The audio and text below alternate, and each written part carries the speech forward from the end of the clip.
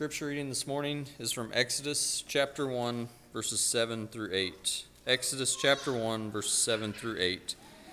But the sons of Israel were fruitful and increased greatly, and multiplied and became exceedingly mighty, so that the land was filled with them. Now a new king arose over Egypt who did not know Joseph.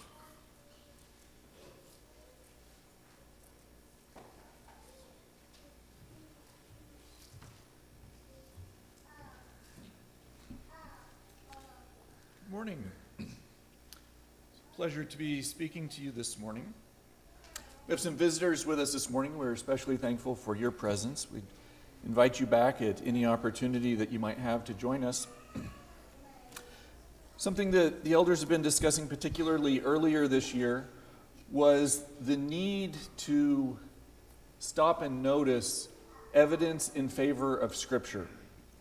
The need to notice that our faith in Scripture does not come from a vacuum. It does not come from rejecting any other historical records. In fact, the more we learn about history, the more we can find evidence in favor of Scripture. And this is important because at times people may come to question their faith, particularly young people as they come of age.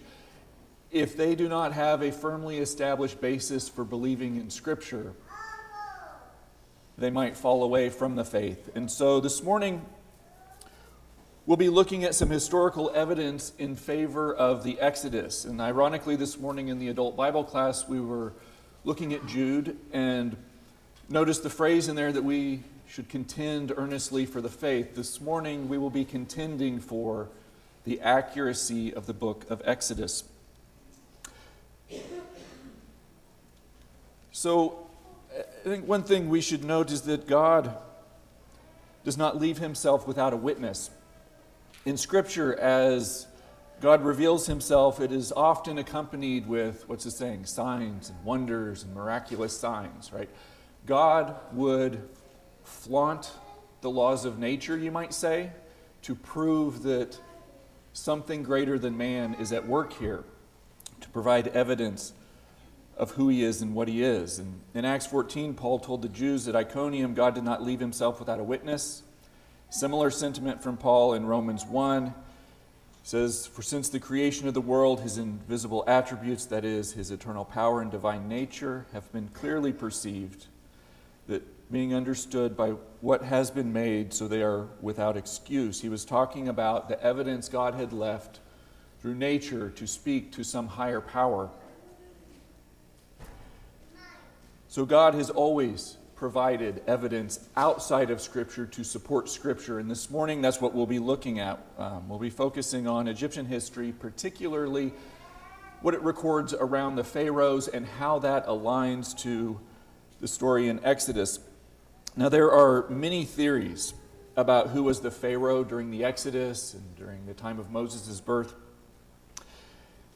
If you like Hollywood movies like the old, Charlton Heston, The Ten Commandments, they favor Ramses.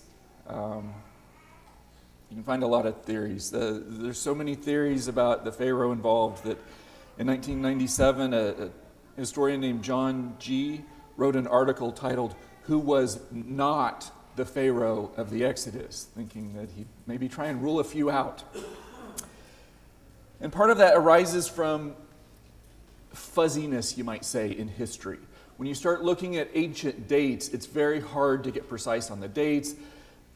There's not a lot of historical records for some things, and so details are kind of difficult. And thought that occurs to me, these days we talk about nations engaging in propaganda. I would imagine there's some deliberate distortions and propaganda, you might say, in the ancient history as well. And so there are contradictions in history, and as historians try to make sense of all that, it can be difficult to nail things down specifically. But as Christians, I would suggest we approach this a little differently than what historians might approach it. I would suggest that this book is divinely inspired, that it is accurate, that it is correct, and that as we seek to answer the question, who is the Pharaoh during the Exodus, I would suggest we look at it as Scripture is accurate, and our question is really, Are there pharaohs in history who align with the biblical account? Because if we approach it from that direction, looking for something in Egyptian history to align with Exodus, there's a very compelling series of pharaohs that align amazingly well with what we read about in Exodus, and that's what I would like to share with you this morning. I think we should notice also that Egyptian history is what we might call a hostile witness. In court, if someone is accused, there's an assumption that their friends would like to give favorable testimony. There's an assumption that their enemies might like to give unfavorable testimony. And the strongest evidence comes from when someone has to go against their bias. If a friend must admit something that condemns their friend, or if an enemy must admit something that exonerates their enemy. And the Egyptians were no friends of the Israelites. So whatever we find in Egyptian history, notice that that is coming from a hostile witness. It is not something that they would be inclined to support. And another challenge we have that actually turns out to be helpful evidence at times, something called damnatio memoriae. That is a Latin phrase that means condemnation of memory. There's a practice in the ancient world. If a nation was humiliated or if they just didn't like certain events, they would try to eradicate references to those events from history. Condemnation of memory. Let's just pretend it never happened. You know, if a person is embarrassed, they'd rather not talk about it. If a nation's embarrassed, they'd rather not talk about it. And that was a practice. It was practiced by the Romans, practiced by the Egyptians. It happened enough that they now put a name on it. Condemnation of memory. And so there are some gaps in the Egyptian history where we just don't know much of anything. And as we'll notice, those gaps come at some rather suspicious times. Before we jump into a discussion of the pharaohs, let's work a little bit on narrowing down the time range. And I think the clicker is plugged in. Can you move the USB cable to the other? I think it's plugged into the wrong computer. Is it right? Maybe it's turned on. Oh, it's turned off. My mistake. There we go. Okay. Let's work on narrowing down the time range a little bit. In 1 Kings chapter 6, it says that in the 480th year after the children of Israel were come out of Egypt, the temple was built. So, based on the time estimates for when that occurs, that points to somewhere around 1450 BC for the time of the Exodus. And a reference in Judges states that the time of Judge Jephthah, they'd been in Canaan for 300 years. Judge Jephthah's estimated to be around 1100 BC, so that puts it around 1400 BC for entry into Canaan. So somewhere around 1450, they leave Egypt. Takes them some time to get to Canaan. Then they wander in the wilderness for 40 years. Somewhere around 1400 BC, they come in to Canaan. And I'll tell you right now, I'm not specifically trying to nail down dates precisely. As I said, I think many dates in ancient history are fuzzy. I think if we try to narrow it down to a precise year, probably going to have a false sense of confidence. I'm just looking to get somewhere in the ballpark, give us some frame of reference, and we'll go from there. So that points us to somewhere around 1450 for the Exodus, somewhere around 1400 for entering Canaan. In Exodus 7, verse 7, it tells us that Moses was 80 years old when he spoke to Pharaoh. We know that they wandered in the wilderness for 40 years, so we're probably looking at roughly 120 years from Moses' birth until entry into Canaan. So putting these things together, it's somewhere in the last part of the 16th century. That's going to be the low 1500s BC when they would have come out of Egypt. Puts it in Egypt's Thutmose dynasty, which actually covers a broad range of time from 1570 to 1300 BC, and points us to either Thutmose I or Thutmose II for being the Pharaoh at the time of Moses' birth. And you'll see pretty quickly, Thutmose II looks like a very strong candidate. But first, let's briefly look at Thutmose I. You'll notice on these next few slides, I have a date range by each one. That is the approximate time that Pharaoh ruled Egypt. And it is a precise date, but if you go research these pharaohs, you can find other dates that shift around a little bit. So don't expect precision in those dates, but that does give us some idea. And Thutmose I was in the, 1526, 1512, somewhere around there was when he was reigning. And the Egyptian records tell us he commissioned major construction projects. He had to acquire many slaves. So, of course, this fits with the lead-in to the time of Moses' birth, because we know the Israelites were enslaved and they were forced to help with construction. Let's continue on. Thutmose II, his son, was approximately 1512 to 1504. Egyptian history tells us that he was weak. His reign was short. But he was known for his brutality. He had a reputation for killing children. And of course, that starts to perk our attention, does it not? We know that when Moses was born, what's the story? The Pharaoh had ordered the execution of all the male children. His parents kept him hidden as long as they could. And it tells us they made the basket out of reeds, covered it in pitch, put him in the river.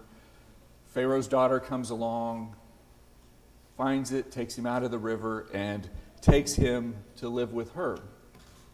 And so to find a Pharaoh notorious for killing male children is interesting. Start to see a bit of alignment there. But Egyptian history also tells us that he received news of slaves in the region of Cush going into rebellion. And there's an inscription that quotes him as saying, "As I live, as Ra loves me, as my father, Lord of the gods, praises me, I will not leave a male alive." It's a quote from Thutmose II referring to his efforts to kill male children and his oath to not leave a single one alive. A book titled A History of Egypt, Volume 2, covering the 17th and 18th dynasties, also refers to this time. Quotation from that book, it says that he sent a great army to the land of Kent in his good and victorious time to overthrow the rebellious. This army of His Majesty overthrew these foreigners. They took the life of every male according to all that His Majesty commanded, excepting that one of those children of the Prince of Cush was brought alive as a live prisoner with their household to His Majesty. I wonder if that's Moses. There's certainly could be. There's a few details that might make us question that a little bit. It refers to this captive as a prince. And in Exodus, we have no indication Moses was anything special at his birth. But I also remember in elementary school, I learned about when, was it President Washington chopped down the cherry tree, right, and said, "I cannot tell a lie." George Washington did not cut down a cherry tree when he was President George Washington, but there is a tendency when someone achieves such fame, there's a tendency to always refer to them with their title, right? And so the saying goes, President Washington cut down a cherry tree. He cut it down when he was a child. He later became president. Perhaps this is a reference to Moses being a prince as he was raised in the house of Pharaoh. Perhaps it's referring to someone else, but it does also notice that the household came with him. You'll recall from Exodus that Moses' sister stood by to watch after they put him in the river. And Pharaoh's daughter came along, found him. Moses' sister comes and asks, "Do you want me to fetch a nurse to care for the child?" And Pharaoh's daughter says, "Yeah." And so who does she get? Moses' mother. Moses' family did go with him. So this does look like, quite possibly, a reference to that. So backing up a little bit, before we move on past Thutmose the first and second, a bit more of interest here. When Thutmose II was 18 years of age, Egyptian history tells us that his father, Thutmose I, had him marry his 24-year-old half-sister, Hatshepsut. Hatshepsut failed to produce an heir, and so, was it Thutmose II? There's a lot of names. I'm having trouble pronouncing them. I have trouble keeping them straight and not having the wrong one. When Hatshepsut failed to produce an heir, Thutmose II had an heir through a concubine.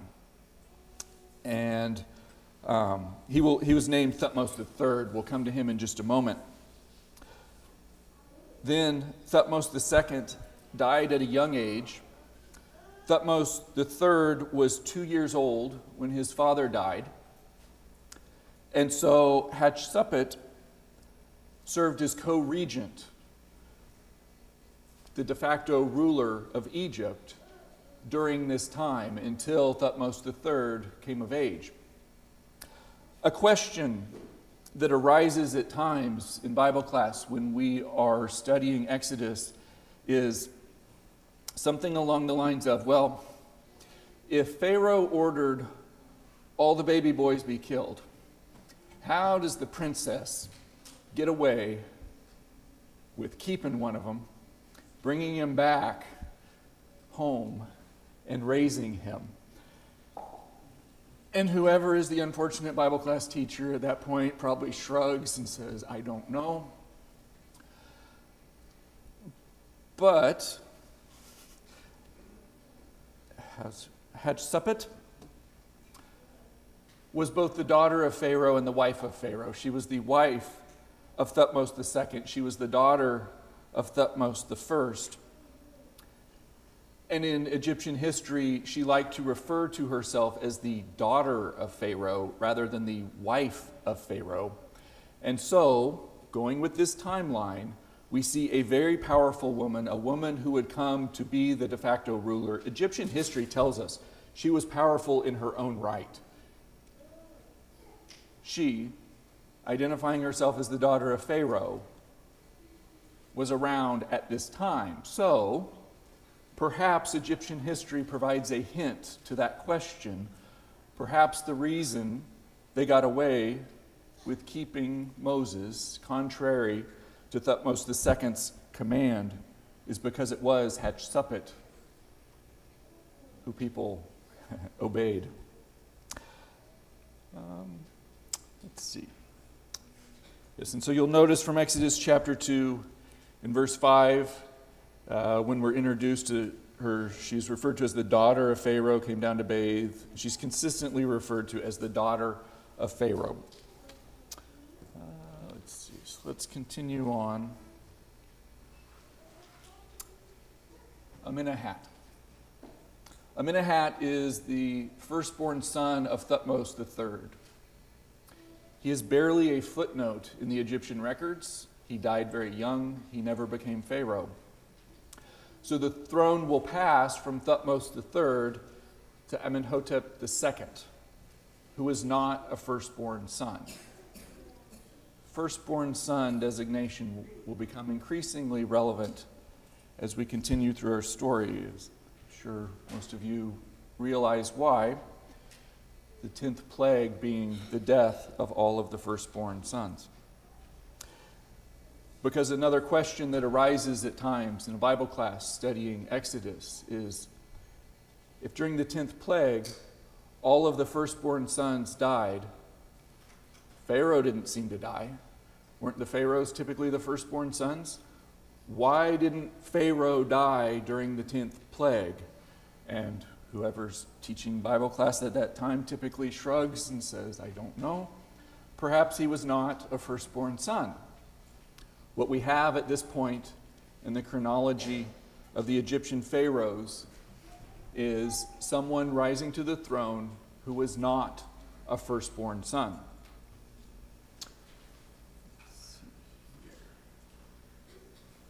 Amenhotep II, half-brother of Amenhotep. He assumed the throne when he was 18. He reigned for 26 years. He imported more slaves. One of his slave masters' tombs is decorated with the paintings of slaves making bricks. That again will stir your recollections of the book of Exodus as the Israelites were making bricks. He was known for his cruelty and his brutality. In Exodus chapter 2 and verse 23, it says, it came about in the course of many days that the king of Egypt died, and the sons of Israel groaned because of their bondage, and they cried out. Just a moment, I need to find myself in my notes. I got to go in from memory and lost my place in my notes. Okay. So Amenhotep II, not a firstborn son. It is interesting that his reign includes the time that is 80 years after Thutmose II. Thutmose II was that one we spoke of a few moments ago, known for killing male children, the one who stirs suspicions of perhaps being the Pharaoh at the time Moses was born. And now Amenhotep II, 80 years later, at the time Exodus tells us Moses would have spoken to Pharaoh at the age of 80. This man is the Pharaoh, not a firstborn son. Which brings us to Amenhotep II. Oh, this is still Amenhotep II, sorry. As I said, I got distracted from my notes going from memory, and now I have to get my place again. Amenhotep II was a very ambitious man. He had campaigns in his 3rd, 7th, and 9th year. He was headed for being a very noteworthy pharaoh, not someone who would be lost in the footnotes of history. And then oddly, he went silent. Well, Egyptian history goes silent. After having so much to talk about, his grand conquest for the first part of his reign, there's just not anything significant in the latter part of his reign. So much so that the silence is itself suspicious and noteworthy. Sir William Petrie, who is referred to sometimes as the father of Egyptian archaeology, says, of the remainder of his reign, we know nothing. Another historian, Manuelan, says this silence plays too large a role in assessing Amenhotep's policies, for not a single text survives which describes a major act or decree of any historical significance. The man who was doing so much in the first half of his reign seems to have accomplished nothing in the last half of his reign. You remember damnatio memoriae, condemnation of memory? If something's unflattering, the Egyptians, like the Romans, would have a tendency to try to eradicate it from history. It's almost as if the ambitious guy, they just didn't want to talk about what happened in the last part of his reign.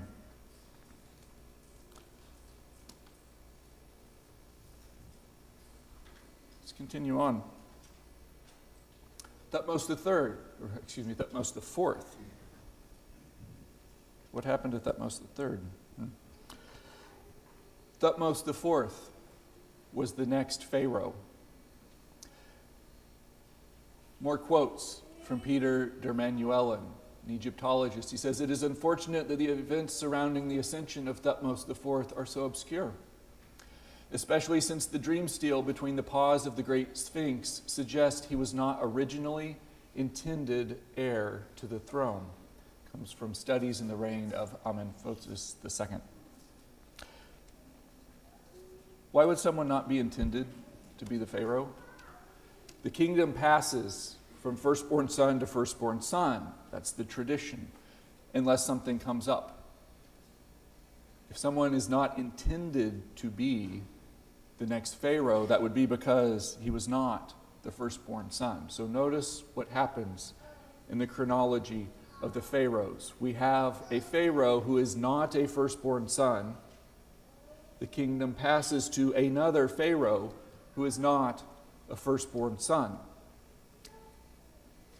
In Exodus, at the time of the 10th plague, Pharaoh did not die when the firstborn sons died. Pharaoh at that time was presumably not a firstborn son, and of necessity, since his son died, the next Pharaoh would not be a firstborn son. What we would anticipate finding is two pharaohs in Egyptian history in succession who are not firstborn sons. Thutmose the second and Thutmose the fourth. Two pharaohs in succession, not firstborn sons. And there's silence surrounding the conditions by which he rises to the throne. It's almost like they don't want to talk about it, right? Dematio memoriae, condemnation of memory. There's so much that we can see that lines up. Then when it just goes silent, the silence itself can become suspicious and make us think, aha, I know why they don't want to talk about that one, right? Let's continue on. Amenhotep III. He's characterized as a pacifist, a bit out of character.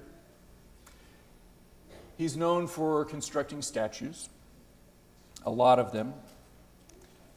Many of the statues he constructed, some 600 of them, are devoted to Sekhmet, the Egyptian goddess of healing.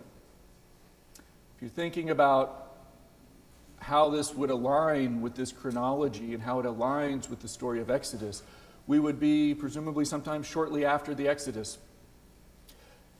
The 10th plague was not the only plague that harmed them, right? And there was the hail, there's lots of death and destruction.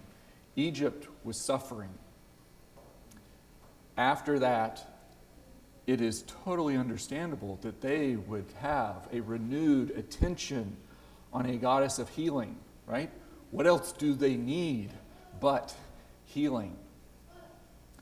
So the next guy, he's a pacifist. It's like he doesn't want to fight. Like the fight has been taken out of the pharaohs, and suddenly they're interested in healing. This hostile witness of Egyptian history, it was never going to just come out and say, wow, we abused those Israelites for years.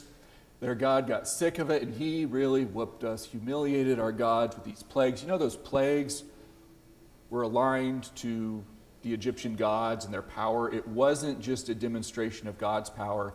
It was God demonstrating dominance over the supposed Egyptian gods. The Egyptians were never going to just come out and celebrate the story of the Exodus. But they can't suppress every detail, can they?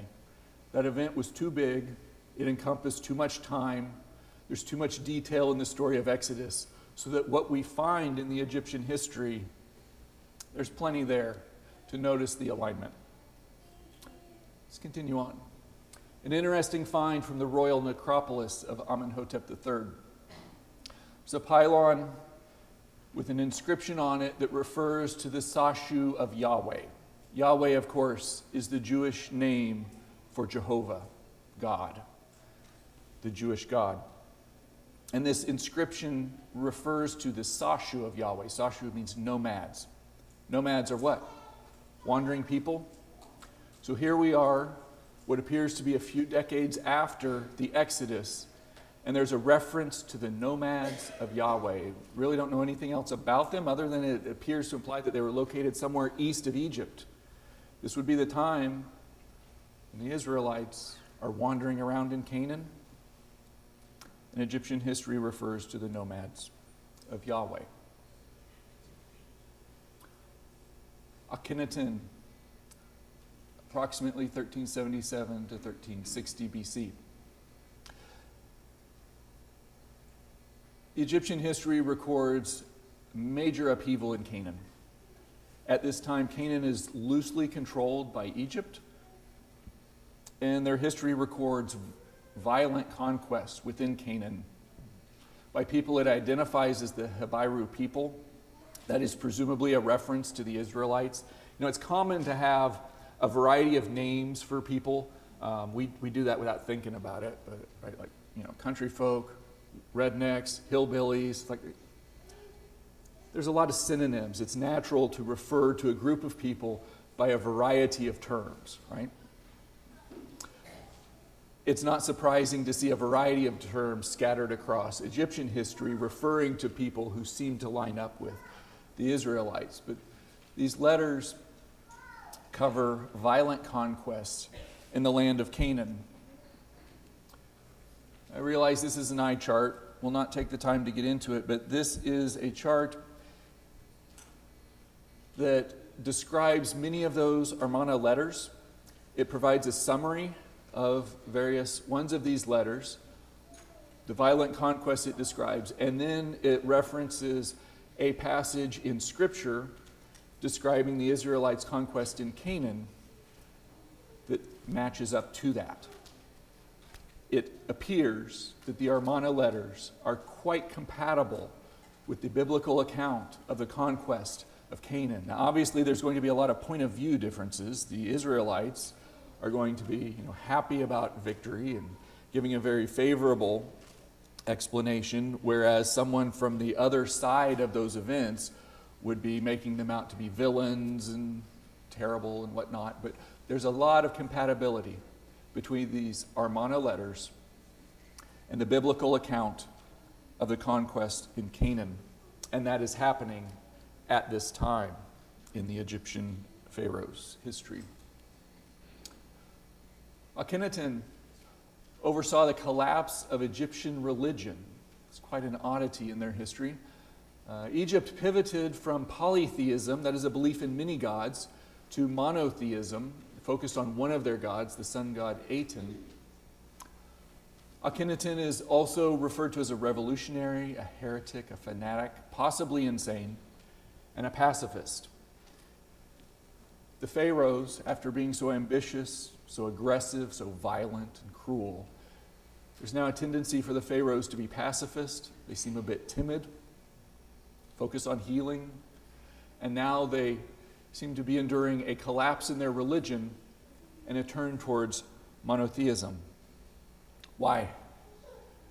There's an inscription at Karnak near Thebes that says, "The temples of the gods are fallen to ruin, their bodies do not endure." You see, there had been a loss in faith in Egypt's numerous gods. This is the same dynasty. This is chronologically just a few decades after the biblical Exodus humiliated their gods. And what do we see? It's a loss of faith in the various Egyptian gods. Focused on healing for a while, now they're kind of turning towards monotheism.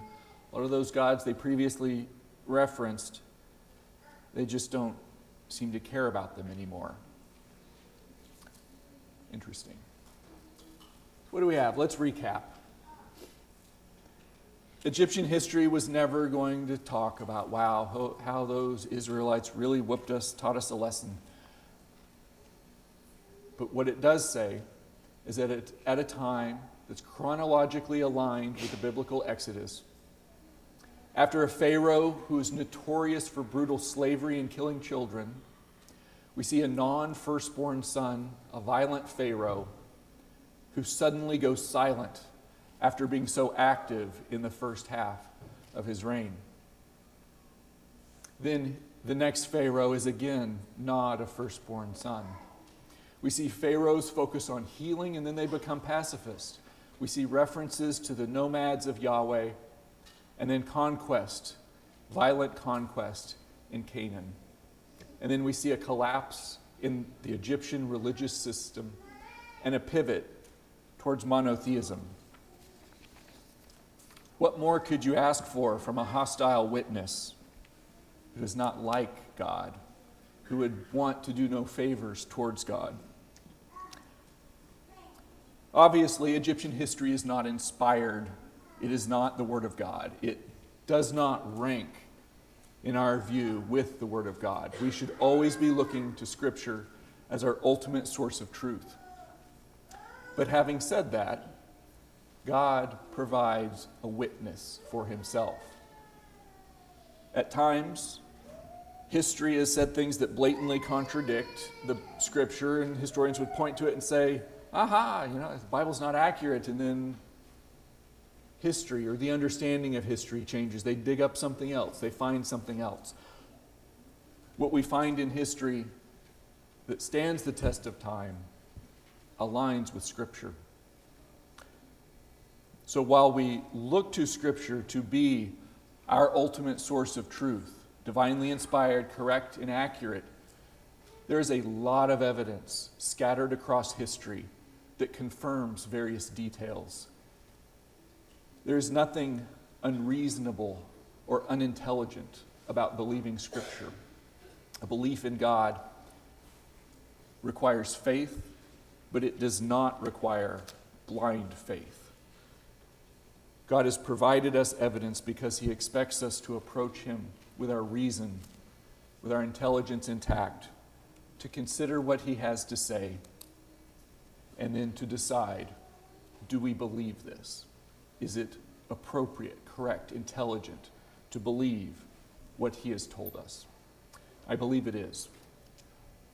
I would encourage you, if anyone at this time has not reached that conclusion, if they have not confessed their belief, if they have not been baptized into the Lord's church, you've got some thinking to do. Some will accept God, some will not accept God. But God has declared through his apostle Paul in the book of Romans that we are without excuse. God has provided us evidence, and a reasoning mind can conclude that God is who he says he is. If anyone needs to make themselves right with the Lord, we would encourage you to come forward and make that known while together we stand and sing the invitation song.